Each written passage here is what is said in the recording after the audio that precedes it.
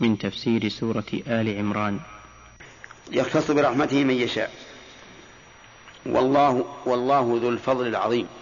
ومن فوائد الآية الكريمة جواز وصف غير الله بالعظم، لقوله ذو الفضل العظيم،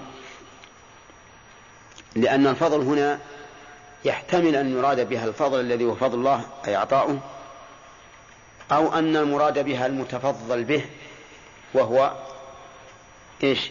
المعطى، وهو المعطى. فعلى الثاني لا إشكال في استنباط الفائدة التي ذكرناها، أن العظم يوصف به غير الله. وعلى الأول إذا قلنا أن الفضل هو نفس فعل الله فوصفه بالعظم لا إشكال فيه. لماذا؟ لأنه من صفة الله، وصفات الله كذاته عظيمة. فإن قال قائل ما دام الاحتمالان قائمين فلا دلالة على أنه يوصف بالعظم من سوى الله، ما دون نقول يحتمل أن يكون الفضل هنا صفة الله، وصفة الله عظيمة كذات الله. فالجواب عن هذا أن يقال إذا لم تقتنع بهذا فاقرأ قول الله تعالى ولها عرش عظيم، فوصف العرش بالعظم مع أن عرشها مخلوق.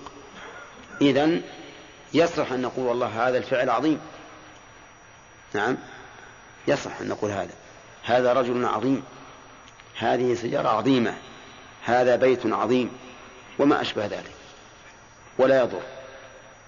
كما أنه يصح أن نقول فلان عزيز، فلان عزيز، فلان قوي، يصلح، نعم فلان قوي، ولا حرج في ذلك. ولكن يجب أن نعلم أن ما نصف به المخلوق من صفات الله لا يماثل صفات الله ولا يدانيها أيضا، لأن صفة كل موصوف تناسبه. وصلنا أظن إلى حد تسميع. طيب نعم يا عليان. هل هناك مقارنة بين منافقون المسلمين وأهل الكتاب؟ كيف؟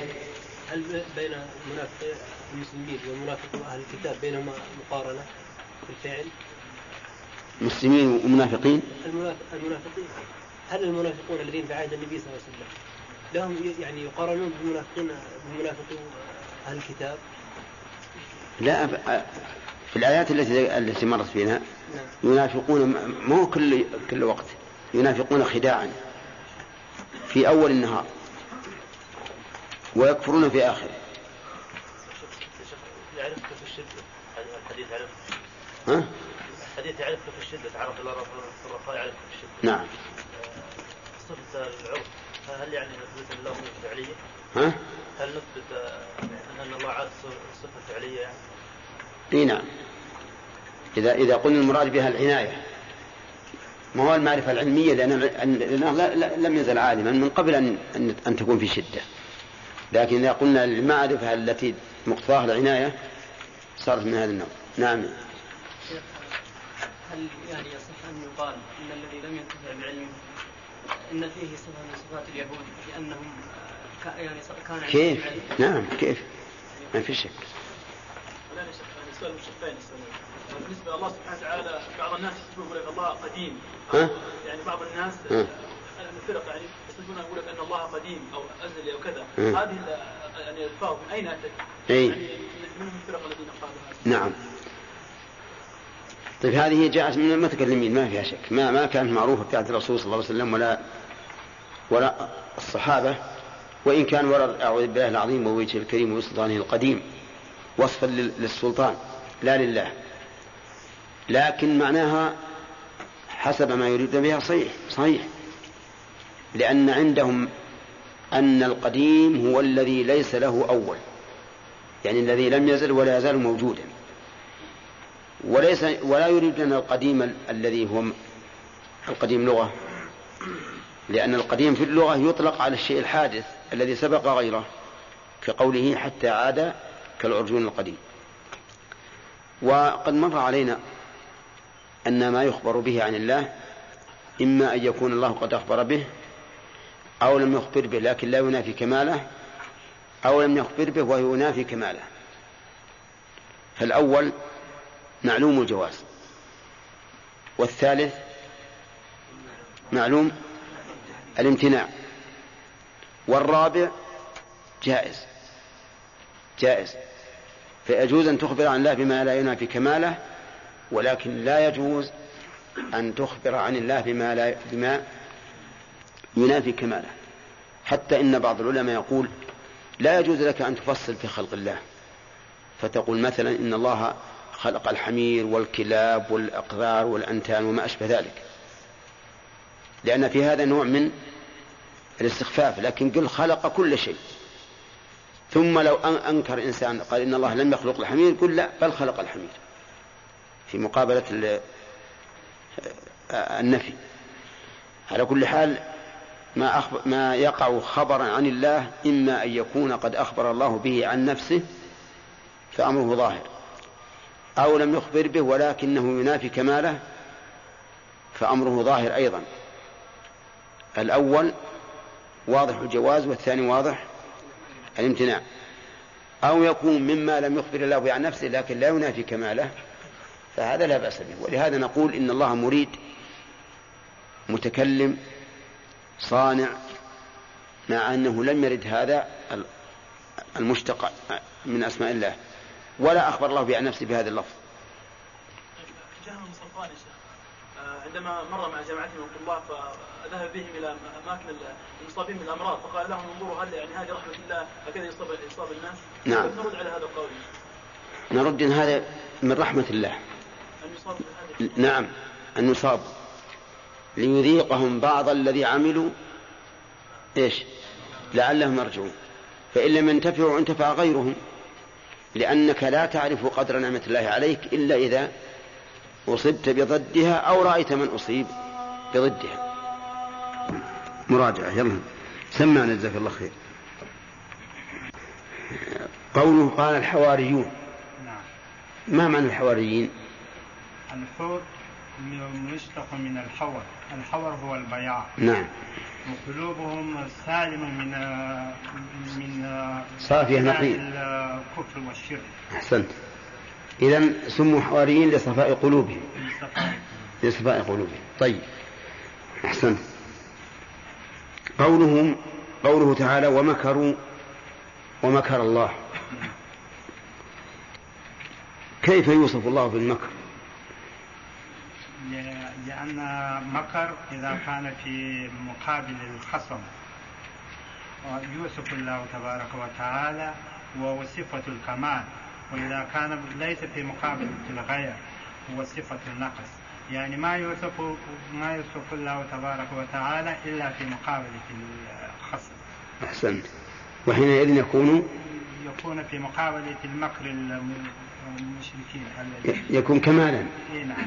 كمالا، لأنه يدل على أنه أقوى من ذاك، من عدوه. طيب، قوله له القصص وله العزيز فيها قراءتان. لهو بضم الهاء وبالسكون. بضم الهاء والسكون. لهو ولهو. طيب، قوله تعالى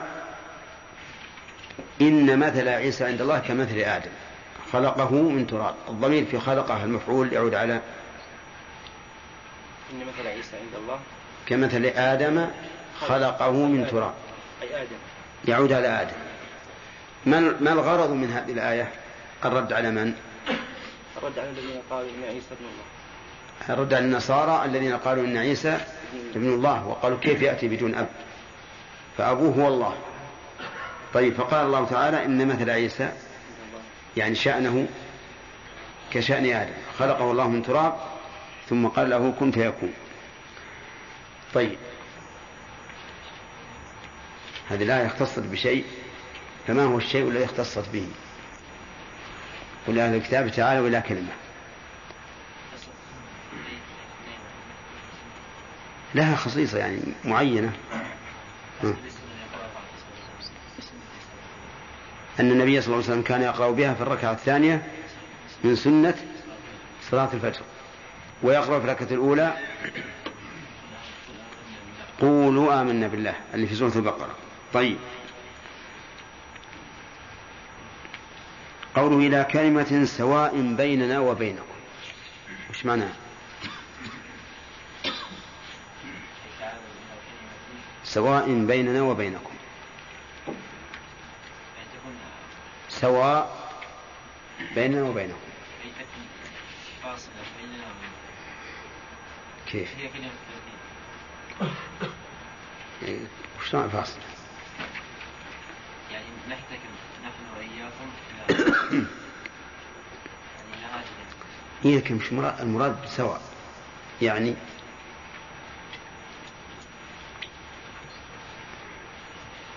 بندر عدل. طيب، هذه واحدة. معنى الآخر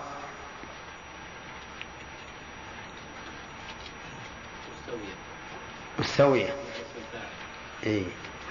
يعني بمعنى أنها كاملة، إلى كلمة كاملة اشتمالها على العدل. طيب، قوله لا يتخذ بعضنا بعضا أربابا من دون الله، كيف اتخذ بعضهم بعضا أربابا من دون الله؟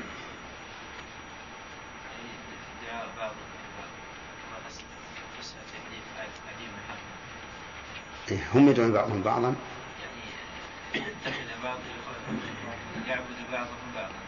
لكن هل حديث عدي بن حاتم أنهم يعبدوا بعضهم بعضا؟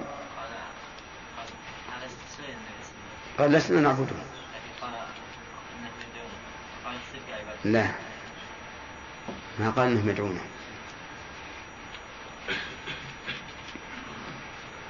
يتبعونه في الحلال، في تحريم الحلال وتحليل الحرام. نعم، يتبعونه في تحليل الحرام وتحريم الحلال. طيب،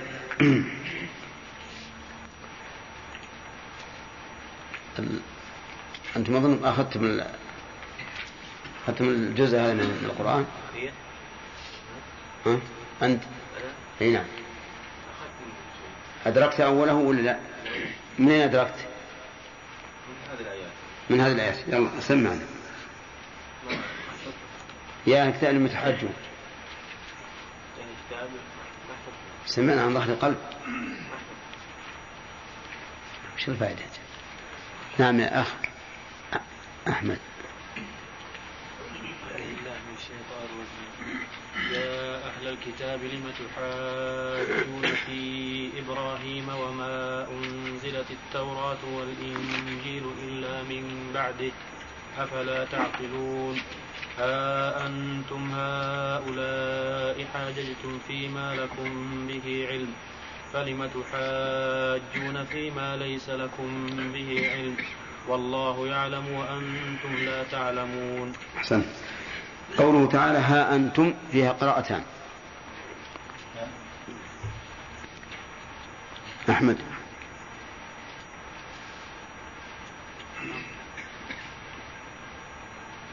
بضم الميم. إيش؟ ها أنتم. لا، ما نسيت ولا ما حفظت؟ قراءتان. ها أنتم وها أنتم تسهيل. ها أنتم بالمد وها أنتم بدون مد. طيب، قول لما تحاجون في إبراهيم الاستفهامون ما المراد به؟ الإنكار. الإنكار يعني ينكر عليهم كيف تحاجون. ما في معنى آخر. التوبيخ والإنكار. التوبيخ والإنكار والتعجب. ها؟ كيف الآية؟ وش معنى الآية؟ القصة ما هي؟ القصة أنهم ادعوا أنهم على ملة إبراهيم فالله أنكر عليهم وتعجب منهم. كيف تقولوا أنكم على ملة إبراهيم؟ يعني ادعوا أن إبراهيم على ملة التوراة مثلا وعلى ملة الإنجيل. طيب، وأنهم متبعون له. ما وجه الإنكار عليهم؟ لأن التوراة والإنجيل ما أنزلت إلا بعد إبراهيم. نعم، فكيف يكون إبراهيم على ملة شيء لم ينزل إلا من بعده كذا؟ طيب، نعم، في معنى آخر. نعم، أنهم هم على ملة إبراهيم. أنهم هم دعونا أنهم على ملة إبراهيم. نعم، وأنهم أولى الناس به. طيب،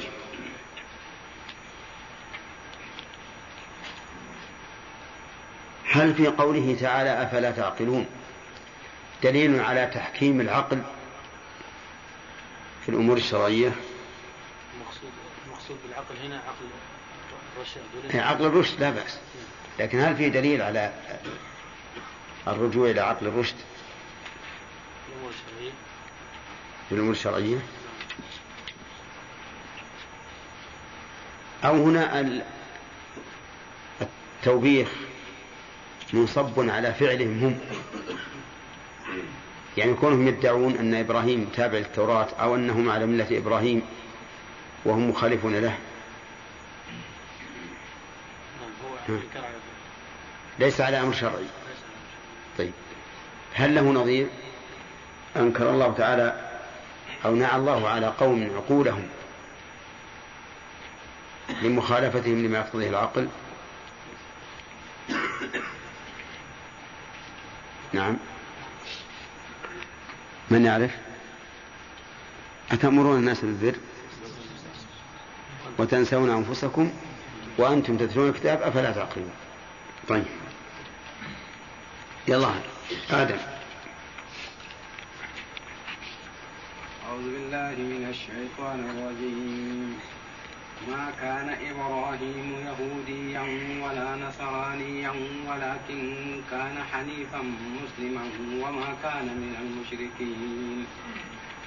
إن أولى الناس بإبراهيم للذين اتبعوه وهذا النبي والذين آمنوا والله ولي المؤمنين.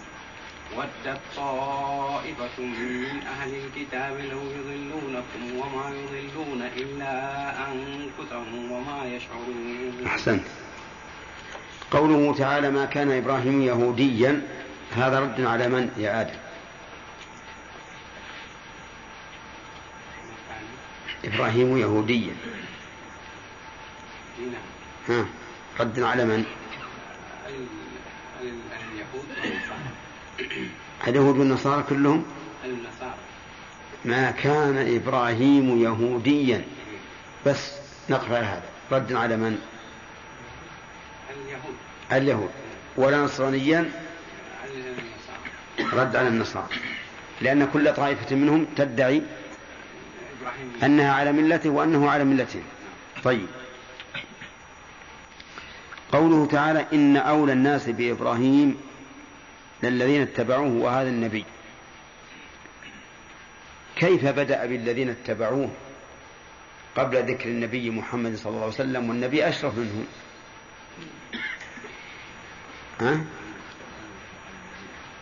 يلا يا آدم. أن الاتباع ما يجي إلا يكون أولا بتصديق كتاب الله ثم كلام النبي. لا، لأنهم الأول في الخلق. لأنهم الأول في الخلق. أسبقوا زمانا. من النبي. لأنهم أسبقوا زمانا. هذه واحد. وجه ثاني. الله عز وجل شرف الرسول فقال عطفوا أخرها مش مشكلة تأخير، لكن الأخ يقول لأن الذين اتبعوه أسبقوا زمانا. شيء آخر. عند الله أن هؤلاء اليهود والنصارى الذين يدعون أن إبراهيم من ملتهم وهم لم يتبعوه وليسوا منه في شيء، بين الله لهم أن أولى الناس إبراهيم الذين اتبعوه وهؤلاء لم يتبعوه وإنما يدعون أنهم فعلوا بالاسم. لكن الرسول صلى الله عليه وسلم أشرف من الذين اتبعوه، فلماذا قدمهم؟ نعم. اتبعوه في شريعته وفي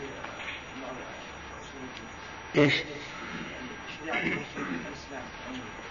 ولكن النبي شرعته حاول اتبعوه بشرعته. اي نعم صحيح، لأن الذين اتبعوه اتباعا كاملا. وأما النبي صلى الله عليه وسلم فله منهاج يخالف منهاج إبراهيم فيما يتعلق بالمصالح. لكل جعلنا منكم شرعة ومنهاجا.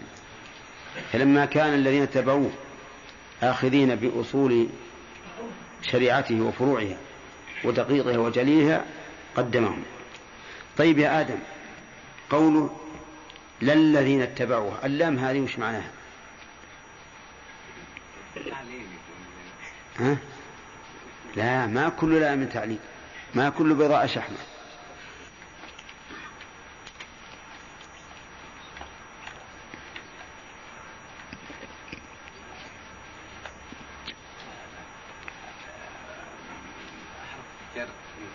ولا بحرف جر، حرف الجر المكسور مع اسم الموصول. نعم. الأخ التوكيد. إنما الناس بإبراهيم للذين اتبعوا. طيب، قوله تعالى والله ولي المؤمنين، وفي بعض الآيات ثم ردوا إلى الله مولاهم الحق، فأثبت ولايته على الكفار. فما الجمع يا آدم؟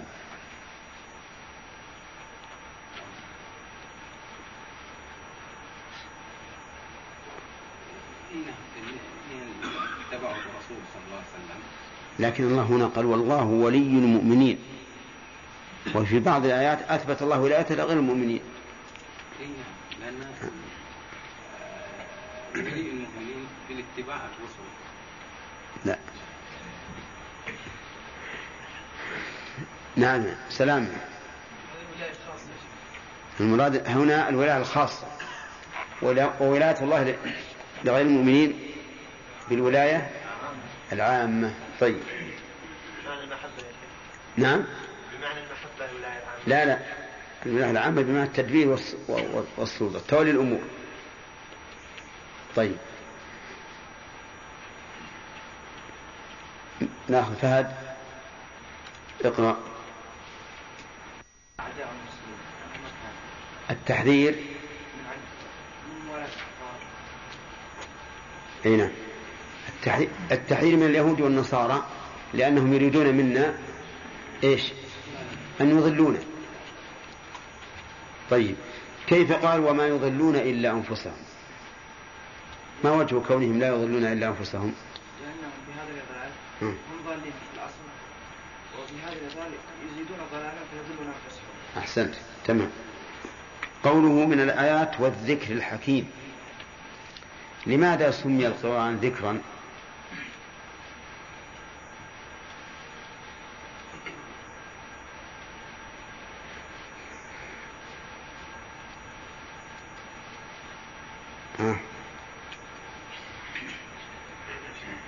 يلا ترى هداية الله مصوب سهمها الآن.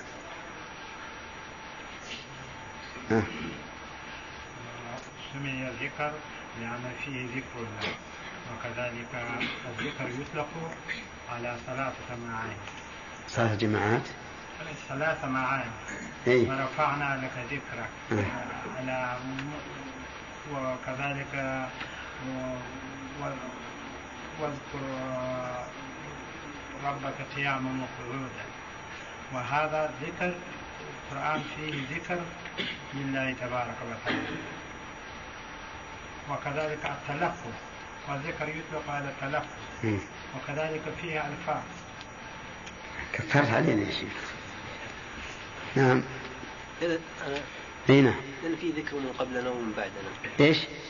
لأن فيه ذكر من قبلنا وذكر من بعدنا من القرون. كما قال النبي صلى الله عليه وسلم. طيب، وغير الحديث.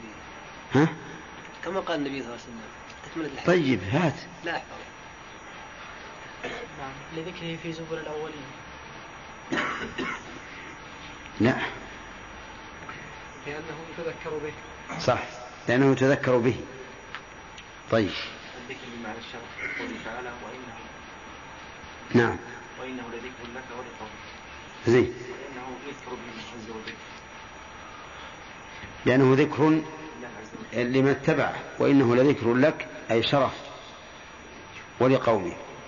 طيب يلا خالد، الحكيم وصف القرآن، فهل هو من الحكم؟ لأن القرآن حاكم بين الناس، أو هو من الإحكام لأن القرآن محكم؟ من المعنيين جميعا، فالقرآن محكم وحاكم. طيب هذا الوصف لكل القرآن؟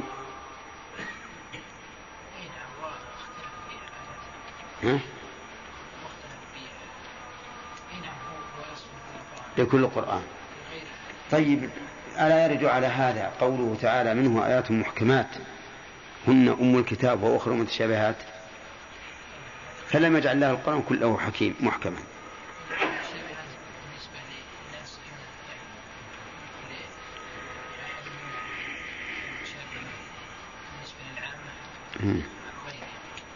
يعني التشابه نسبي. توافقون على هذا؟ وإذا رد المتشابه إلى المحكم صار الجميع محكما. طيب ومنهم من إن تأمنه بدينار لا يؤديه إليك إلا ما دمت عليه قائما، ذلك بأنهم قالوا ليس علينا في الأمين سبيل ويقولون على الله الكذب وهم يعلمون. بلى من أوفى بعهده واتقى فإن الله يحب المتقين. إن الذين يشترون بعهد الله وأيمانهم ثمنا قليلا أولئك لا خلاق لهم في الآخرة ولا يكلمهم الله ولا ينظر إليهم يوم القيامة ولا يزكيهم ولهم عذاب أليم. أعوذ بالله من الشيطان الرجيم. قال الله تعالى: ومن أهل الكتاب من إن تأمنه بقنطار يؤديه إليك ومنهم من إن تأمنه بدينار لا يؤديه إليك إلا ما دمت عليه قائما. لما ذكر الله سبحانه وتعالى خيانة أهل الكتاب في الأمور الدينية ولبسهم الحق بالباطل وعتوهم وعنادهم ونفاقهم وتغريرهم بالمؤمنين، ذكر حالهم في الأمور الدنيوية في المال، فقسمهم الله تعالى إلى قسمين، فقال: ومن أهل الكتاب، وهذا يشمل اليهود والنصارى، وسموا أهل الكتاب لأنهم هم الذين عندهم بقايا من الدين النازل على الأنبياء، فاليهود عندهم بقايا من التوراة والنصارى عندهم بقايا من الإنجيل. من إن تأمنه، هنا يجب الإظهار لأن همزة قطع، فيقال من إن، خلافا لما يصدر من بعض الناس حتى من أئمة المساجد، فيقول من إن تأمنه، من إن تأمنه، هذا خطأ، لأنه إذا قال من إن تأمنه جعل الهمزة همزة وصل، وهي همزة قطع لأنها إن الشرطية. من إن تأمنه، الخطاب في قوله إن تأمنه يعود على المخاطب، يعني من إن تأمنه أيها المخاطب بقنطار، يعني على قنطار يؤديه إليك. والقنطار عبارة عن المال الكثير من الذهب، حده بعضهم ب1000 دينار وبعضهم بملء مسك الثور، يعني جلد الثور من الدنانير. وعلى كل حال يعني من ائتمنه بمال كثير من الذهب يؤديه إليك، أي يرده إليك من غير تغيير ولا نقص. والأداء هو إبلاغ الشيء، ومنه أداء الحديث، ومنه أداء الأمانات، أي إبلاغها إلى مستحقها. فمعنى يؤديه إليك أن يعطيه إياك سالما من كل نقص، وهذا أمين، هذا أمين.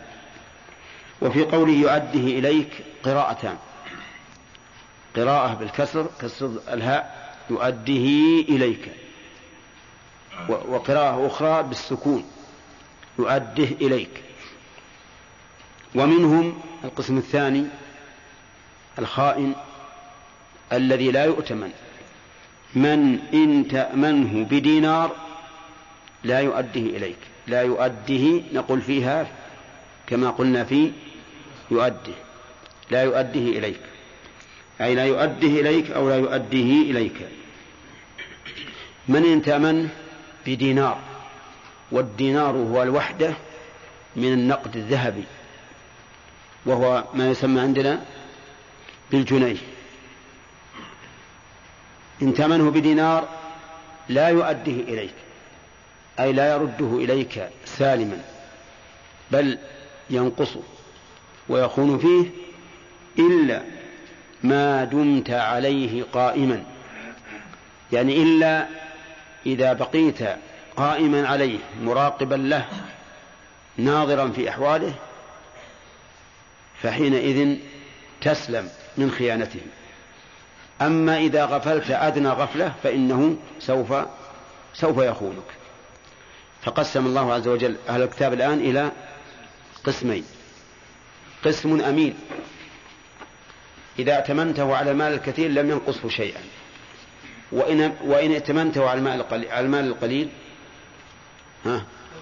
لم ينقص من باب أولى، لأنه إذا كان لا ينقص المال الكثير شيئا، مع أن المال الكثير إذا أخذ منه الشيء القليل لا يتبين، فائتمانه بالمال الكثير بالمال القليل من باب أولى. والقسم الثاني من هو خائن: لو ائتمنته على أقل القليل، على واحدة من النقود، فإنه لا يؤديها إليك إلا إن كنت قائما عليه مراقبا له، فحينئذ تسلم من شره، وإلا فإنه يمكن أن ينقص الواحد من الدنانير. وإن ائتمنته على أقل من دينار فكذلك لا يؤدي، وعلى أكثر من باب أولى. طيب، في هذه الآية من حيث الإعراب: أولا قوله من إن تأمنه بقنطار، من محله من الإعراب. ومن أهل الكتاب من إن تأمنه مبتدأ مؤخر، ومن أهل الكتاب خبر مقدم، وهو اسم موصول من، ويحتاج إلى صلة. فأين صلته؟ صلته جملة شرطية: إن تأمنه بقنطار يؤده، يعني لا تتم الصلة إلا إذا جاء الشرط وجوابه. فإن شرطية وتمن فعل الشرط ويؤده جواب الشرط، والجملة صلة الموصول، الجملة صلة الموصول. طيب، ونقول أيضا في الجملة الثانية: ومنهم من إن تأمنه بدينار لا يؤديه إليك، إلا أننا نقول في الجملة الثانية لا نافية، لا يؤدي، ليست ناهية، نافية بالفعل، ويؤديه جواب الشرط. طيب، جواب الشرط يحتاج إلى جزم، وهنا يؤديه الدال مكسورة غير مجزومة، نقول هي لا ما فيها التقاء ساكنين، نقول إن هذا الفعل آخره حرف علة، والفعل الذي آخره حرف العلة يجزم بحذف حرف العلة، وأصل يؤديه أصلها يؤديه، فحذفت الياء من أجل الجزم. وقول إلا ما دمت عليه قائما، قائما إعرابها لا إخواننا خبر دام، لأن دام من أخوات كان ترفع الاسم وتنصب الخبر، فالتاء اسمها وخبرها قائما. ثم قال الله عز وجل معللا خيانتهم للأمانة، قال ذلك أي ما ذكر من خيانتهم بأنهم قالوا ليس علينا.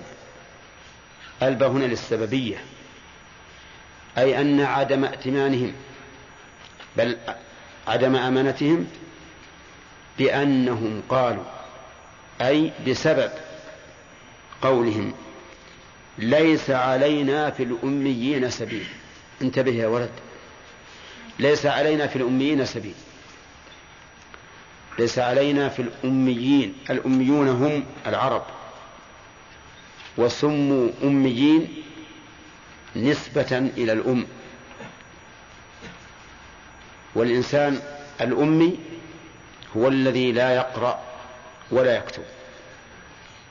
قال الله تعالى ومنهم أميون لا يعلمون الكتاب إلا أماني، يعني لا يعلمونه إلا قراءة. أما الأمي في الأصل فهو الذي لا يقرأ ولا يكتب، ولهذا كان العرب لا يقرؤون ولا يكتبون إلا بعد أن بعث الرسول صلى الله عليه وسلم، فكانت لهم القراءة والكتابة. طيب في الأميين من؟ العرب، وسموا أميين لأنهم لا يقرؤون ولا يكتبون.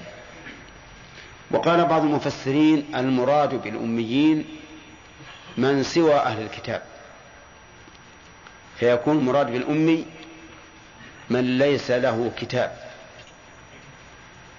ويكون هؤلاء اليهود والنصارى يقولون كل الناس سوى أهل الكتاب ليس علينا فيهم سبيل، ليس علينا فيهم سبيل، لنا أن نظلمهم، نأخذ أموالهم، نقتلهم، نسبي نساءهم، لأننا نحن المختارون عند الله، وغيرنا عبيد لنا، والإنسان يفعل في عبيده ما شاء. ولهذا تقول اليهود إنهم شعب الله المختار، نعم، ولكن الله اختارهم على عالم زمانهم، ولكنهم لم يشكروا هذه النعمة. طيب قالوا ليس علينا في الأميين سبيل، في الأميين في أموالهم ولا في أموالهم ودمائهم وجميع شؤونهم؟ نعم. من نظر إلى سياق الآية وأنها في سياق الائتمان على المال قيد هذا بأنه ليس علينا في الأميين سبيل فيما يتعلق بإيش؟ بالمال. ومن نظر إلى العموم قال إنها تشمل أنهم يدعون أنه لا سبيل عليهم في الأميين في أموالهم ودمائهم، وهذا المعنى أعم. وإذا كان المعنى أعم واللفظ لا ينافيه فالاختيار إيش؟ أن تأخذ بالأعم، لأن الأعم يشمل الأخص ولا عكس. إذن ليس علينا في أمين السبيل لا في أموالهم ولا في دمائهم. وقولهم سبيل، السبيل في الأصل الطريق، السبيل في الأصل الطريق، والمراد به هنا اللوم، يعني ليس علينا سبيل في اللوم أو سبيل إلى اللوم، أي أننا لا نلام ولا نذم ولا نأثم فيما يتعلق بمن؟ في الأميين. طيب هذا القول الذي يقولونه ليسوا ينسبونه لأنفسهم وأنهم هم الذين أباحوا لأنفسهم الاعتداء على الأميين، وإنما يجعلون هذا شرعا من عند الله، يقولون إن الله أباح لنا ذلك ولم يجعل علينا سبيلا فيما يتعلق بالأميين. ولهذا قال الله عز وجل: ويقولون على الله الكذب وهم يعلمون. يقولون على الله الكذب وهم يعلمون، أي أنهم يكذبون على الله ويفترون على الله ويدعون هذا شرعا من الله وهم يعلمون أن الله حرم عليهم أكل أموال الناس بالباطل ودماء الناس وأعراضهم، يعلمون هذا لكنهم يكذبون على الله. الإعراب ذلك بأنهم قلنا إن الباء للسببية. طيب، قوله ليس علينا في الأميين سبيل، سبيل مرفوعة على أنها اسم ليس. ويقولون على الله الكذب، الكذب مفعول يقولون، الكذب مفعول يقولون. وقيل إنه صفة لمصدر محذوف تقديره القول الكذب، يقولون على الله القول الكذب. طيب، على الله جار مجرور متعلق بيقولون، يقولون، ولكننا نقول إنه إذا كان متعلقا بيقولون فإن يقولون هنا مضمنة معنى يفترون، مضمنة معنى يفترون. اعتباركم يا أخوان، فيقولون أي يفترون على الله الكذب. ويمر علينا كثيرا في القرآن الكريم مثل هذا التعبير يفترون على الله الكذب. طيب، التضمين مر علينا أظن، ولا أدري هل تذكرون ذلك أم لا، أن التضمين مختلف فيه، هل نضمن الفعل معنى يناسب المعمول أو أننا نجعل التضمين في الحرف مثلا. وسبق لنا أن القول الراجح أننا نضمن الفعل معنى يناسب الحرف. ومن أبرز الأمثلة على ذلك قوله تعالى: عينا يشرب بها عباد الله. أحمد البنا معنا. من أبرز مثال على ذلك قوله تعالى: عينا يشرب بها عباد الله. العين هل هو يشرب بها ولا يشرب بالكأس؟ بالكأس ولا بالعين؟ بالكأس. الإنسان إذا جلس على النهر يشرب، ما هو بيشيل النهر يشرب، وإنما يشرب بالكأس من النهر، أليس كذلك؟ طيب، بعض العلماء قال إن الباء في قوله يشرب بها عباد الله بمعنى من، الباء بمعنى من، أي يشرب منها.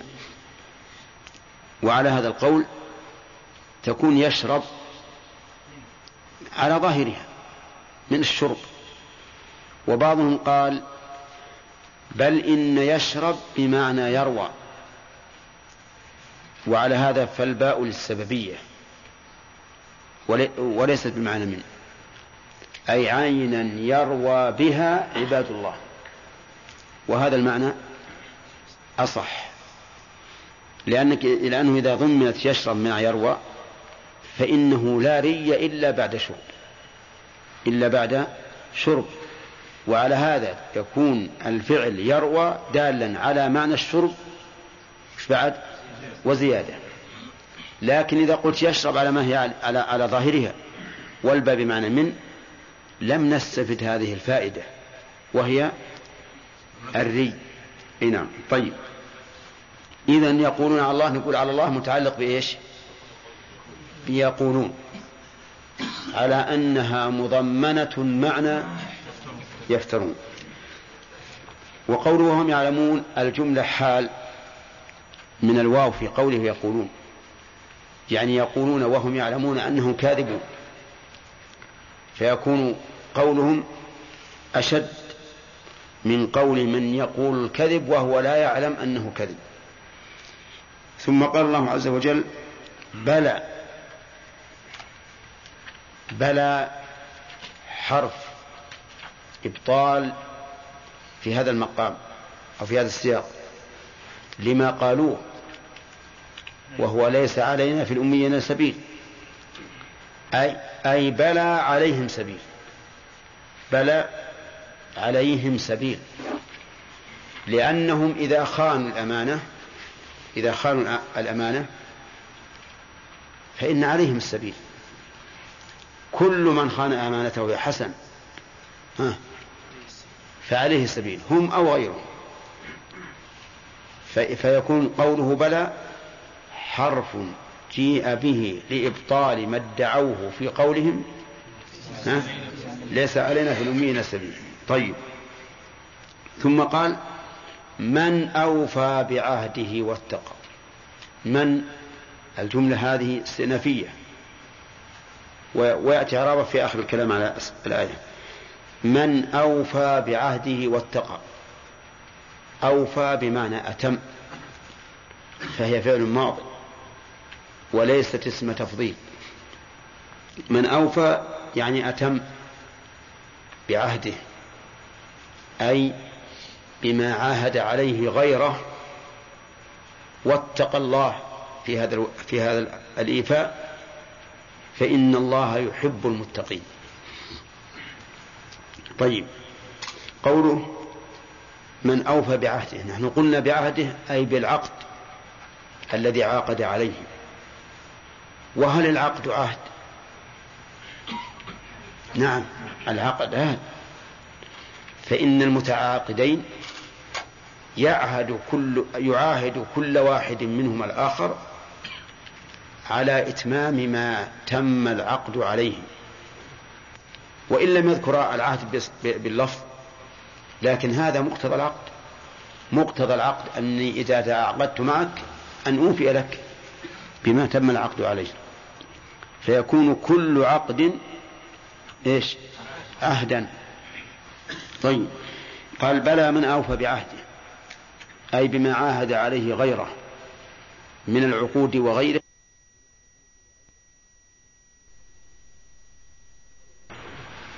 وإن لم يذكر العهد باللفظ، لكن هذا مقتضى العقد. مقتضى العقد أني إذا تعاقدت معك أن أوفي لك بما تم العقد عليه، فيكون كل عقد إيش؟ عهدا. طيب، قال بلى من أوفى بعهده، أي بما عاهد عليه غيره من العقود وغيرها، ومنه الأمانة. إذا ائتمنتك على شيء فقد عاهدتك على حفظه. طيب، وقوله واتقى، اتقى من؟ اتقى الله بوفائه بالعهد.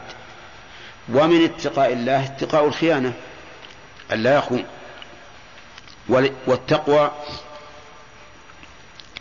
مأخوذة من الوقاية، مأخوذة من الوقاية، وهي اسم جامع لفعل ما أمر الله به واجتناب ما نهى عنه.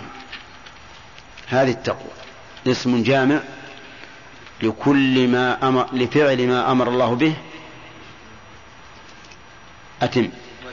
واجتناب ما نهى عنه. فإن ذكرت مع البر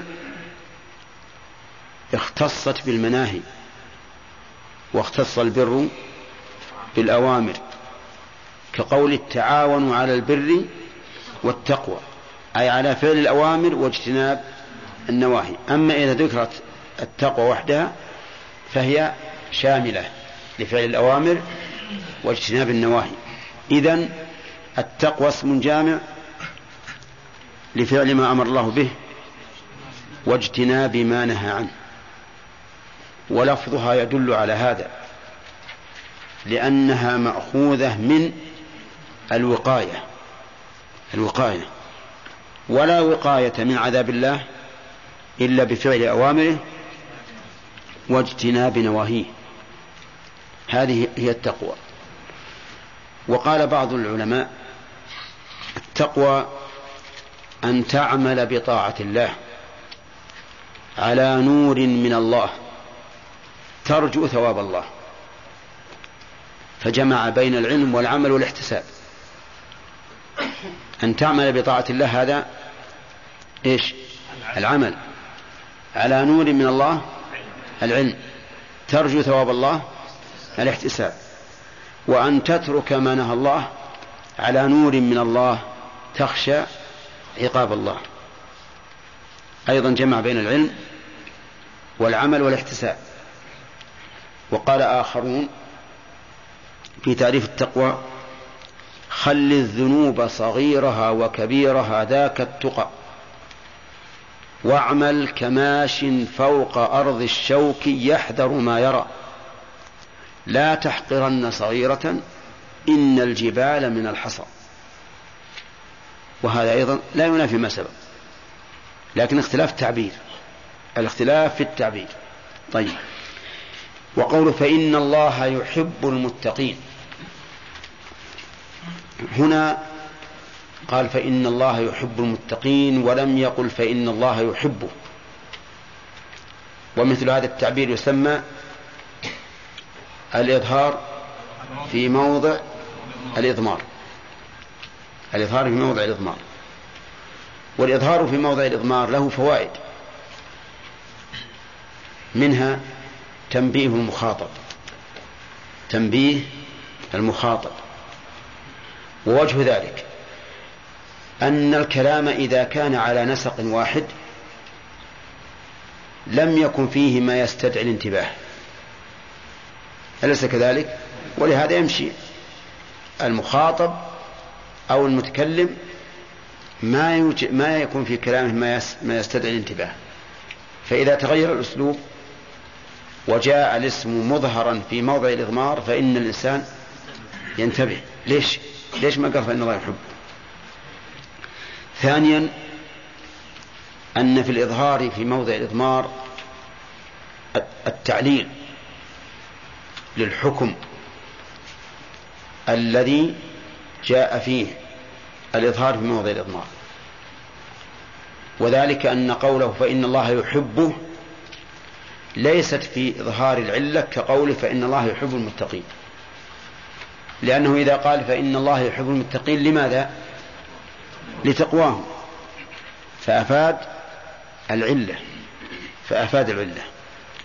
ثالثا أنها تفيد التعميم، أي كل من يعمه هذا المظهر، كل من يعمه على هذا المظهر.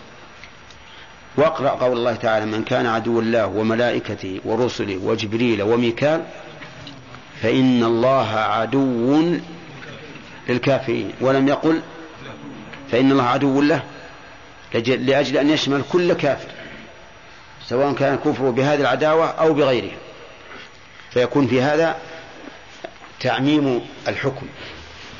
طيب، فإن الله يحب المتقين. نأخذ الفوائد من هذه الآيات. طيب، من هذه الآيات بيان أن أهل الكتاب انقسموا في الأمانة إلى قسمين. نعم، الإعراب. طيب، بلى من أوفى بعهده واتقى. من أوفى بعهده، من هذه اسم شرط جازم، وأوفى فعل الشرط، واتقى معطوف عليه، وجملة فإن الله يحب المتقين جواب الشرط. ولكن قد تقول لماذا اقترن جواب الشرط بالفاء، مع أن الشرط في قوله من ائتمنه بدينار يؤده ولا يؤده ليس فيها فاء. والجواب على ذلك أن نقول إذا كان جواب الشرط لا يصلح أن يكون فعلا للشرط وجب اقترانه بالفاء. عرفتم؟ إذا كان جواب الشرط لا يصلح أن يكون فعلا للشرط نعم وجب اقترانه بالفاء. قال ابن مالك واقرن بفاء حتما جوابا لو جعل شرطا لإن أو غيرها لم ينجعل. هذا الضابط. إذا كان جواب الشرط لا يصلح أن يكون فعلا للشرط وجب اقترانه بالفاء. هذا هو الضابط. وتفصيل هذا الضابط مذكور في البيت المشهور: اسمية طلبية وبجامد وبماء وقد وبلن وبالتنفيس. هذه 7 مواضع.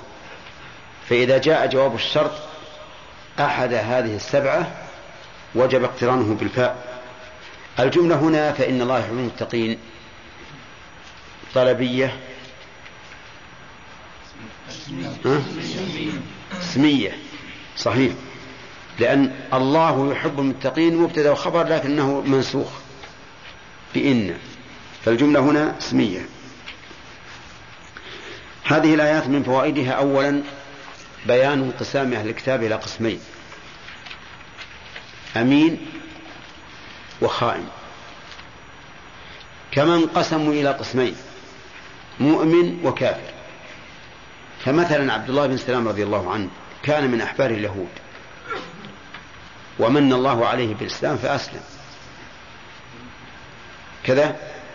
وكعب بن الأشرف من أشراف اليهود ولكنه بقي على كفره فلم يؤمن. فهم كما انقسموا إلى كافر ومؤمن انقسموا أيضا إلى خائن وأمين. طيب، ولقد عامل النبي صلى الله عليه وسلم اليهود ومات ودرعه مرهونة عند يهودي، وهذا يدل على أن من اليهود من هو أمين، وإلا كيف الرسول صلى الله عليه وسلم يرهن الدرع وهو من آلات الحرب عند هذا الرجل اليهودي؟ لكنه كان أمينا. طيب، من فوائد الآية أنه يجب الحذر من أهل الكتاب اليهود والنصارى، لأنهم ما داموا ينقسمون إلى قسمين فإننا لا ندري حين نعاملهم من أي القسمين هؤلاء، فيجب علينا الحذر، لا سيما إذا تبين لنا أنهم خونة أهل غدر وأنهم لا يسعون لمصالحنا أبدا كما هو الواقع. فإن الواقع في الوقت الحاضر أن اليهود والنصارى لا يسعون أبدا لصالح المسلمين، بل يسعون للإضرار بالمسلمين والإفساد عليهم، حتى إنهم إذا رأوا الدولة متجهة للإسلام من دول المسلمين فإنهم يحاولون إسقاطها والتضييق عليها من الناحية الاقتصادية والعسكرية والسياسية. وهذا شيء يعرفه كل من تدبر وتأمل في الحوادث اليوم. إذن يجب علينا أن نحذر غاية الحذر من اليهود والنصارى، وأن نعلم أن اليهود والنصارى كل واحد منهم ولي للآخر، كما قال الله تعالى: يا أيها الذين آمنوا لا تتخذوا اليهود والنصارى أولياء بعضهم أولياء بعض مهما طال الأمد، فهم أولياء ضد عدو مشترك وهم المسلمون. نعم. ومن فوائد هذه الآية جواز الاقتصار على المثال ليقاس عليه ما يشبهه، لأنه قال قنطار ودينار. طيب ولو ائتمنته على سيارة أو على لعبة صبي مثلها؟ نعم من أهل الكتاب من ائتمنه بلعبة الصبي لا يؤديها إليك إلا ما دمت عليه قائما، ومنهم من ائتمنه على السيارة ويردها إليك سالما، لكن ذكر الله الدينار والقنطار على سبيل التمثيل. ومن فوائد هذه الآيات إعجاب أهل الكتاب بأنفسهم واحتقارهم لغيرهم، لأنهم قالوا ليس علينا في الأميين سبيل، وهذا يدل على العجب بالنفس واحتقار الغير. ومن فوائدها أن أهل الكتاب لا يقتصرون على الظلم والعدوان ويجعلون ذلك من تلقاء أنفسهم، بل ينسبونه إلى شريعة الله، ينسبونه إلى شريعة الله. ودليل ذلك قوله تعالى ويقولون على الله الكذب، فهم يقولون على الله الكذب في هذا وفي غيره. ومن فوائد هذه الآيات أن من افترى الكذب على الله فيما يفتي به أو يحكم به بين الناس ففيه شبه بمن؟ باليهود والنصارى، فيه شبه باليهود والنصارى. وقد وجد في هذه الأمة من يفتري الكذب على الله، سواء في الحكم بين الناس أو في الفتوى التي ليست بحكم ولكنها إخبار عن الشر. ومن فوائد الآية الكريمة أن من افترى على الله الكذب وهو يعلم أشد إثما وعدوانا ممن لا يعلم، وإن كان كل منهم على خطأ، لكن ليس المتعمد كغير المتعمد. ولهذا قال النبي صلى الله عليه وسلم من كذب علي متعمدا فليتبوأ مقعده من النار. ومن فوائد ذلك الإشارة إلى أن الجهل المركب أقبح من الجهل البسيط. ما وجه ذلك؟ لأن الذي يكذب وهو يعلم أقبح من الذي يكذب ولا يعلم. فالجاهل المركب الذي يتقدم بالشيء وهو يعلم أنه ليس عنده علم أقبح من الشخص الذي يرى أن هذا هو العلم. ومن فوائد الآيات الثناء على الموفين بالعهد، كقوله بلى من أوفى بعهده واتقى فإن الله يحب المتقين. ومن فوائدها أن الوفاء بالعهد من أسباب محبة الله، لقوله فإن الله يحب المتقين.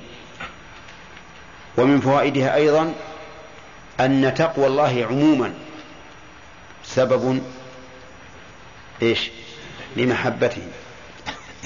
ومن فوائد الآيات الرد على الأشاعرة وغيرهم من أهل التعطيل الذين أنكروا محبة الله وقالوا إنه لا يجوز أن تثبت أن الله يحب.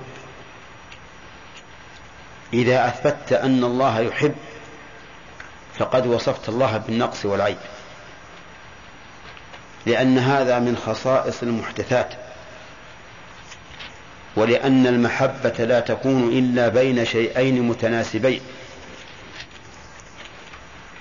فكيف تثبت أن الله يحب؟ طيب أثبتها الله لنفسه، قالوا ليس المراد بإثبات المحبة نفس المحبة، المراد بذلك لازمها وهو الإثابة. فمعنى يحب المتقين يعني يثيب المتقين. أما أن يكون يحبهم فكلا وبل. العلة قالوا لا تكون المحبة إلا بشيء متناسبين، ولأن المحبة من سمات المحدثين فلا تليق بالله عز وجل. ولكن نقول هذا تحريف للكلمة عن مواضعه، لأن النصوص لا تكاد تحصر في إثبات محبة الله، وأنه يحب ويحب. فسوف يأتي الله بقوم يحبهم ويحبونه، والمحبة غير الثواب. إذا أحب الله العبد أثابه، فالإثابة من لازم المحبة. وقولهم إنها لا تكون إلا بين متناسبين هذا غير صحيح. فقد ثبت عن النبي صلى الله عليه وسلم أنه قال في أحد جبل يحبنا ونحبه. وأين المناسبة بين البشر والجبل؟ وثبت بالواقع المحسوس أن بعض الحيوان يحب البشر، فالناقة تحب صاحبها وتأتي إليه من بين الناس تبرك عنده. نعم، ولو جاء أحد غير صاحبها لنفحته برجلها أو عضته بفمها، لكن صاحبها تحن إليه وتجلس عنده، وإذا سمعت صوته وإن لم تره حنت. وكذلك بقية الحيوان شيء مشاهد، وهذا محبة. الآن الهرة تحب بعض أهل البيت دون بعض. إذا جاء أحد أهل البيت الذين لا تحبهم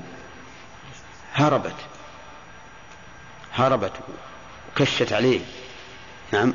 وإذا جاء الذي تحب دنت منه وجعلت تتمسح به، وهذا شيء مشاهد. ما الذي جعلت تتمسح بهذا وتهاديه وتجلب وده، والثاني تهرب منه وتعاتبه؟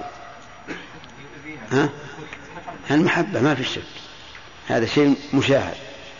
فدعواهم الآن بأن المحبة لا تكون إلا بشيئين يكذبها السمع والواقع. السمع لقول النبي صلى الله عليه وسلم في أحد جبل يحبنا ونحبه، والواقع ما يحتاج إلى إقامة بينة، لأن كل أحد يعرفه. بلى من أوفى بعهده واتقى فإن الله يحب المتقين. ثم قال إن الذين يشترون. جاء الوقت. طيب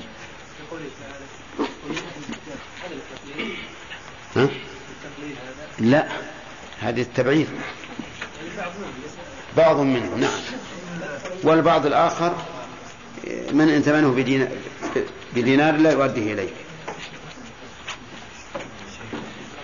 طيب في الحقيقة في فائدة في الآية، وهو أنه ينبغي مراقبة الخائن والقيام عليه. فإذا أعطيت مالك من ليس بأمين فإنه ليس من الحزم ولا من العزم أن تدعه، بل احترز منه. وإذا كان هذا في الائتمان على الأموال فالائتمان على الأعراض من باب أولى. ولهذا حذر النبي صلى الله عليه وسلم من الدخول على النساء، وقال إياكم الدخول على النساء. قالوا يا رسول الله رأيت الحمو؟ قال الحمو الموت. فكل شيء تخشى منه تضيع الأمانة فاحرص على أن تكون مراقبا عليه وقائما عليه. ولهذا قال إلا ما دمت عليه قائما. نعم. الله شيخ، الآن تأتي بعض الدعوات في الدعوة الأمية، يخرجون أولادهم من المدارس وكذا، يحتاجون العموميات هذه اللي ذكرت في القرآن؟ وشلون؟ في دعوات ليست يعني منتشرة وليست قوية. نعم. بالاحتجاج بالأمية، ونحن أمية، فهل هذه تزكية الأمية؟ لا، ما هي تزكية. الأمية عيب ذكرها الله تعالى بصفة القدح، فقال ومنهم أميون لا يعلمون الكتاب إلا أماني، وأشار إليها أيضا في قوله لقد هو الذي بعث في الأميين رسولا منهم يتلو عليهم آياته ويزكيهم ويعلمهم الكتاب والحكمة وإن كانوا من قبل لفي ضلال مبين. والضلال لا أحد يرى نمته، لكنها بالنسبة للرسول عليه الصلاة والسلام تزكية، لأن كونه أميا ويأتي بهذا الكتاب العظيم يدل على أنه صادق، لأن الأمية لا يمكن أن يأتي بمثل هذا الكتاب، كما قال تعالى وما كنت تتلو من قبله من كتاب ولا تخطه بيمينك إذن لارتاب المبطلون. ونحن أمة أمية كما قال الرسول عليه الصلاة والسلام، لكن بعد أن فتح الله علينا وآتانا العلم والحكمة صرنا أمة علمية لا أمة أمية. ولكن الرسول إذا قال قائل هذا ينتقض عليك، لأن الرسول قال إنا أمة أمية في المدينة بعد أن نزل عليه الكتاب، نقول نعم، هو قاله باعتبار الهلال، باعتبار الهلال، ونحن باعتبار الهلال حتى بعد الفتوحات أمة أمية لا ندري عن حساب الأهلة ولا نعرفها. هنا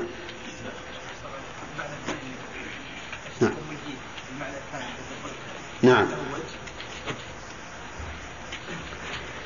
له وجه، لأن قوله تعالى ومنهم أميون يحكي عن أهل الكتاب، لأنهم لا يعرفون القرآن إلا الكتاب إلا أماني إلا قراءة. وهذه فيها انتبه فيها ذم للذين يعتنون باللفظ القرآني ويغفلون عن المعنى. بعض الناس يعتني بألفاظ القرآن وتجده يصل إلى حد الوسواس في إظهار بعض الحروف بناء على أنه يريد أن يظهرها على حسب التجويد أو قواعد التجويد عندهم، لكنهم في المعنى لا يعرفون، لا يعتنون به إطلاقا، فهم أميون. ولهذا أنكر شيخ الإسلام رحمه الله على مثل هؤلاء الذين يبالغون في إظهار الحروف وصفات الحروف وهم غافلون عن معاني القرآن.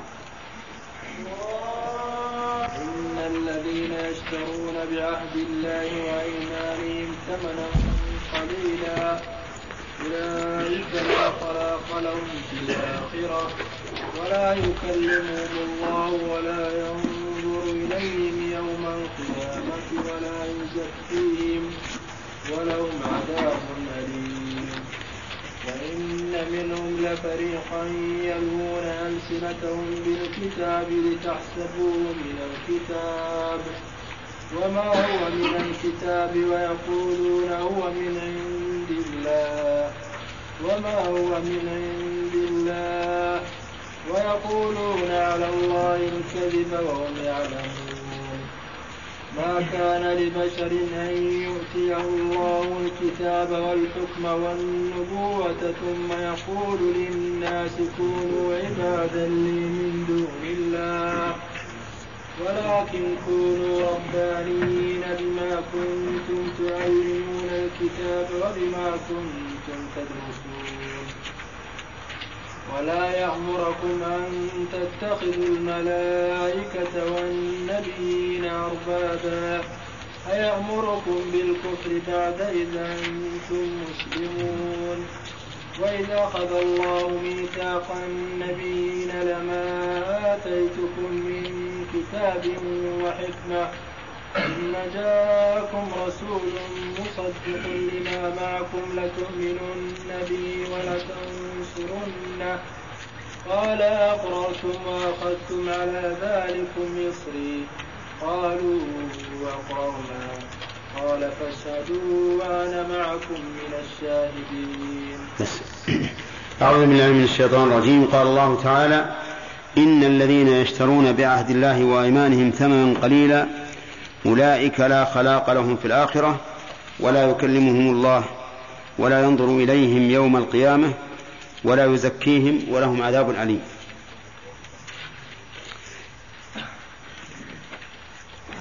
أظن أن ما سبق قد أخذنا فوائده.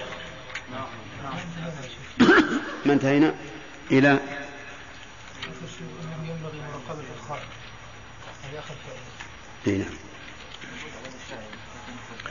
طيب.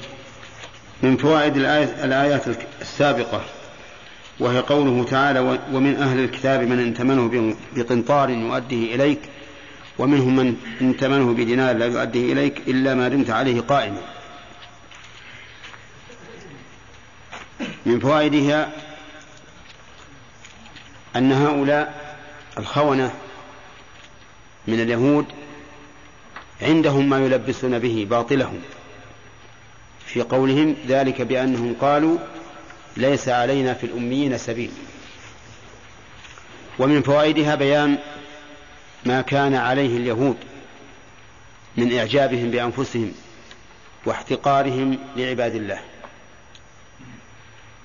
ومن فوائدها أن هؤلاء اليهود يقولون على الله الكذب فيفترونه وهم كاذبون، وهذا أسوأ ممن يقول الكذب وهو جاهل. ومن فوائدها أن اليهود وغيرهم سواء في أن كل من اعتدى على أحد فعليه السبيل، ولهذا قال الله عز وجل: ويقولون على الله الكذب، وهو يدل على أن الأميين وغيرهم سواء في تحريم الاعتداء عليهم. ومن فوائد الآيتين أن هؤلاء اليهود عليهم السبيل في الأميين سواء اعتدوا على دمائهم أو أموالهم أو أعراضهم، لقوله تعالى: بلى، أي عليهم سبيل في الأميين، كما أن عليهم سبيلا فيما لو اعتدى بعضهم على بعض. ومن فوائدها أن الوفاء بالعهد والتقوى من أسباب محبة الله، لقوله: بلى، من أوفى بعهده واتقى فإن الله يحب المتقين. ومن فوائدها إثبات محبة الله، لقوله: فإن الله يحب المتقين. فإذا كان إذا كان الله تعالى يحب المتقين فيتفرع على ذلك فائدة أخرى، وهي الحث على تقوى الله، لأن كل إنسان يحب أن يحبه الله عز وجل، فإذا أردت ذلك فما عليك إلا أن تقوم بتقوى الله. محبة الله سبحانه وتعالى متعلقة بالعامل، متعلقة بالعمل، ومتعلقة بالزمن، ومتعلقة بالمكان. متعلقة بالعامل كما في هذه الآية: يحب المتقين، وكما في قوله تعالى: إن الله يحب الذين يقاتلون في سبيله صفا، وكما في قوله: وأحسنوا إن الله يحب المحسنين. متعلقة بالعمل: أحب الأعمال إلى الله الصلاة على وقتها، الصلاة أحب الأعمال إلى الله الصلاة على وقتها. متعلقة بالزمن: ما من أيام العمل الصالح فيهن أحب إلى الله من هذه الأيام العشر. وقد يقال إن هذا متعلق بالعمل لا بالزمن. متعلقة بالمكان كمحبة الله سبحانه وتعالى لمكة كما جاء عن النبي صلى الله عليه وسلم أنه قال فيها إنك لا أحب البقاع إلى الله. فمحبة الله إذن متعلقة بالعامل والعمل والزمان والمكان. ثم قال تعالى إن الذين يشترون بعهد الله وأيمانهم ثمنا قليلا. هذه الآية لها صلة فيما قبلها، وهي أن هذا العمل من جنس العمل السابق الذين يأكلون أموال الناس بالباطل، فهذه الآية فيها أيضا نوع من أكل أموال الناس بالباطل. قوله يشترون بعهد الله وأيمانهم ثمنا قليلا، يقال يشترون ويقال يشرون، فما الفرق بينهما يا بخاري؟ نعم، الفرق بين يشترون ويشرون.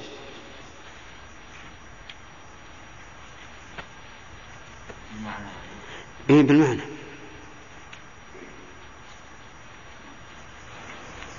ما بين فرق؟ لا بينهما فرق. بندر يشرون أي يبيعون. يشرون يعني يبيعون، ويشترون يشترون. نعم، يعني فالبائع معطي والمشتري آخذ.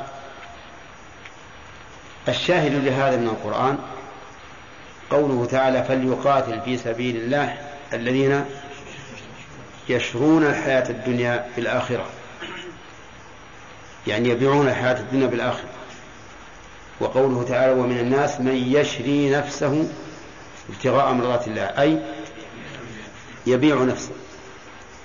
وأما الاشتراء الذي بمعنى الأخذ ففي مثل هذه الآية إن الذين يشترون بعهد الله وأيمانهم ثمنا قليلا، يعني يأخذون ثمنا قليلا بعهد الله فينكثون عهد الله من بعد ميثاقه، ويحلفون على الكذب بالأيمان من أجل الدنيا. وقوله بعهد الله يحتمل أن يكون المراد بما عاهدوا الله عليه، ويحتمل أن يكون المراد بما عاهدوا الخلق عليه. فأما على الأول أي بما عاهدوا الله عليه فهو ظاهر من الآية، لأن الله أضاف العهد إليه. ومثاله أن يكتم العالم علمه من أجل عرض من الدنيا، فإن الله عاهد إلى العلماء أن يبينوا العلم، وإذا أخذ الله ميثاق الذين أوتوا الكتاب لتبيننه للناس ولا تكتمونه. فإن قال قائل كيف أخذ الله العهد على العلماء ونحن لم نعلم أن أحدا من العلماء أجرى صفقة عهد مع الله؟ هل علمتم أن عالم من العلماء أجرى صفقة عهد مع الله؟ لا، لكن لما أعطى الله العلماء لما أعطى الله العلماء العلم كان إعطاؤهم إياه عهدا بأن يقوموا بنشره وإعلانه بين الخلق. فإذا لم يقوموا بذلك فإنهم لم يفوا بعهد الله. القول الثاني يشترون بعهد الله أي بعهدهم مع الناس، وأضافه الله إلى نفسه بعهد الله لأنه أمر بالوفاء به.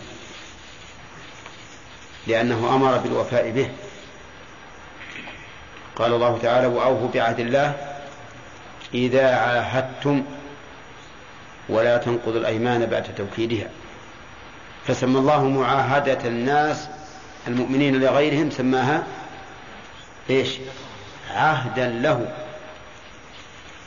وأوفوا بعهد الله إذا عاهدتم، مع أنه ما عهد الله وإنما عهد الخلق، لكنه أضافه إلى نفسه لأنه أمر بالوفاء به، فصح أن يقال أوفوا بعهد الله. إذن إن الذين يشترون بعهد الله يشمل المعنيين جميعا، أي بما عاهدوا الله عليه أو بما عاهدوا الخلق عليه. فعلى الوجه الأول المعنى ظاهر وواضح ما في إشكال، وعلى الثاني فيه شيء من الإشكال، حيث سمى عهد المخلوقين عهدا لله، ولكن الجواب عنه أن يقال أضافه الله إلى نفسه لأنه أمر بوفائه. طيب، وقوله أيمانهم يعني ويشترون أيضا بأيمانهم ثمنا قليلا، والأيمان جمع يمين وهي الحلف بالله عز وجل، فيشترون باليمين ثمنا قليلا، مثل أن يحلف على جحد حق واجب عليه، أو يحلف على دعوى حق ليس له. مفهوم يا آدم؟ يحلف على جحد حق واجب عليه، أو يحلف على دعوى حق ليس له وهو كاذب. وهذه هي اليمين الغموس التي قال عنها رسول الله صلى الله عليه وسلم: من حلف على يمين هو فيها فاجر يقتطع بها مال امرئ مسلم لقي الله وهو عليه غضبان. أعوذ بالله، لقي الله وهو عليه غضبان. وقوله هو فيها فاجر يعني كاذب. فهذا اشترى باليمين ثمنا قليلا. مثال اليمين في دعوى ما ليس له أن يدعي على شخص أن في ذمته له 100 ريال، فيقول الشخص: ليس عندي شيء. فيقول القاضي للمدعي: هل عليك بينة؟ فيقول المدعي: لا. فيقول القاضي للمنكر: احلف. فيقول: لا أحلف، حلفه هو، وإذا حلف أنا أعطيه. فيحلف المدعي بأن في ذمة فلان له 100 ريال وهو يكذب. هذا حلف على إيش؟ على أي شيء؟ على دعوى ما ليس له. حلف بأن في ذمة فلان 100 ريال لي وحكم له. هذا اشترى باليمين إيش؟ ثمنا قليلا. طيب، الحلف على إنكار ما يجب عليه، مثل أحمد أن يدعي على شخص بأن في ذمته له 100 درهم، فينكر المدعى عليه وهو يعلم أن في ذمته 100 درهم لفلان، ويحلف على أنه ليس في ذمته له شيء. هذا حلف على إيش؟ على إنكار ما يجب عليه. القاضي في مثل هذا الحال يبرئ المدعى عليه؟ نعم، يبرئ ويخلي سبيله، لأنه حلف. فكلا الرجلين اشترى بيمينه ثمنا قليلا. ما هو الثمن القليل في المثال يا أخ؟ اسمك عبد الله أظن. ها؟ يلا يا عيسى. ما ذكرت. ها؟ ذكرت أنت؟ كيف؟ ذكرت ثمنا قليلا؟ إيه، المثال اللي ذكرنا ما هو الثمن القليل؟ أين وصلت؟ وين رحت؟ ها؟ كيف؟ والموجود مرة. والقلب موجود في الصدر. طيب يا أحمد، أنت جاره. ها؟ نعم، في المثالين اللذين ذكرنا. المثال الأول 100 ريال، والثاني عسى الله يسهل لنا واحد يكمل. واحد لا شيء عنده، واحد عنده النصف، من عنده الكل؟ نعم. في المثال الأول 100 ريال وفي المثال الثاني 100 درهم. أحسنت، تمام. المثال الأول 100 ريال والثاني 100 درهم، واضح؟ كل منه اشترى بهذا بيمينه ثمنا قليلا. طيب أرأيتم لو قال قائل أرأيتم لو اشتريت بهذا اليمين ثمنا كثيرا، حلف على 1,000,000. نعم، إما أن نقول إنه قليل لأن الله تعالى قال قل متاع الدنيا قليل، قل متاع الدنيا كلها قليل. نعم. وإما أن نقول من اشترى بالقليل ثمنا قليلا فكذلك من اشترى بالكثير، المهم أنه انتهك حرمة اليمين بشيء من الدنيا، بشيء من الدنيا. طيب، قال أولئك لا خلاق لهم في الآخرة. أولئك المشار إليهم من المشار إليهم الذين اشتروا بعهد الله وأيمانهم ثمنا قليلا. وقوله لا خلاق لهم في الآخرة أي لا نصيب لهم في الآخرة، كما قال تعالى وما له في الآخرة من خلاق. فمنهم من يقول ربنا آتنا في الدنيا، فمنهم من يقول ربنا آتنا في الدنيا وما له في الآخرة من خلاق أي من نصيب. ومنهم من يقول ربنا آتنا في الدنيا حسنة وفي الآخرة حسنة وقنا عذاب النار أولئك لهم نصيب. قال أولئك لهم نصيب في مقابل قوله لا خلاق، فدل هذا على أن الخلاق هو النصيب. لا خلاق لهم في الآخرة يعني في الدار الآخرة، وذلك يوم القيامة. وسمي يوم القيامة دارا آخرة لأنه هو آخر مراحل البشر بل الخلق. فالإنسان له مراحل في هذه الدنيا، في بطن الأم وفي الدنيا وفي البرزخ وفي الآخرة. كم دارا؟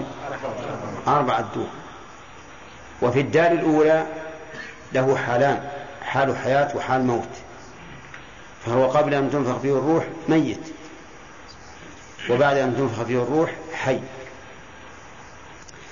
آخر مرحلة هي إيش؟ الآخرة، إما إلى الجنة وإما إلى النار. طيب، ولهذا قال لا خلاق لهم في الآخرة. طيب، وفي الدنيا يمكن أن يكون لهم خلاق، يمكن أن يكون لهم نصيب من هذا الذي اشتروه، هذا الثمن القليل الذي اشتروه يكون لهم نصيب. أرأيت لو حلف على دعوة 1,000,000 ريال لجاءه إيش؟ 1,000,000 ريال، هذا نصيب في الدنيا، لكنه والله بئس النصيب. لو ساوت الدنيا جناح بعوضة لم يسق منها الرب ذا الكفران، لكنها والله أحقر عنده من ذا الجناح القاصر الطيران. كل الدنيا ليست بشيء. طيب، ولا يكلمهم الله، يعني وأولئك أيضا لا يكلمهم الله تكليم رضا، ولكن قد يكلمهم تكليم إهانة. فإن الله سبحانه وتعالى يقول لأهل النار اخسأوا فيها ولا تكلمون، وهذا كلام من الله، لكنه كلام تقرير وتوبيخ وإهانة، والمنفي هو تكليم الرضا. لا يكلمه الله. ولا ينظر إليهم، يعني ولا ينظر إليهم نظر رحمة وعطف ورأفة، وذلك لأنهم ليسوا أهلا للرحمة. قال الله تعالى ورحمتي وسعت كل شيء فسأكتبها لمن؟ للذين يتقون ويؤتون الزكاة، وأما غيرهم فليس لهم من رحمة الله نصيب في الآخرة. ولا ينظر إليه يوم القيامة. يوم القيامة هو يوم البعث، وسمي يوم القيامة لأمور ثلاثة: الأول لقيام الناس من قبورهم، والثاني يوم يقوم الأشهاد، والثالث يقام فيه العدل ونضع الموازين القسط ليوم القيامة فلا تظلم نفس شيئا ولا يزكيهم، يعني لا يطهرهم من آثار رجسهم التي تلوثوا بها في الدنيا، فآثامهم باقية لا تغفر والعياذ بالله، فلا زكاء لهم عند الله لأنهم ليسوا أهلا للتزكية. أخي الكريم، تود مؤسسة الاستقامة الإسلامية للإنتاج والتوزيع في عنيزة والتي قامت بتسجيل هذه المادة أن تبلغها عن أي ملاحظة حول التسجيل، وجزاك الله خيرا.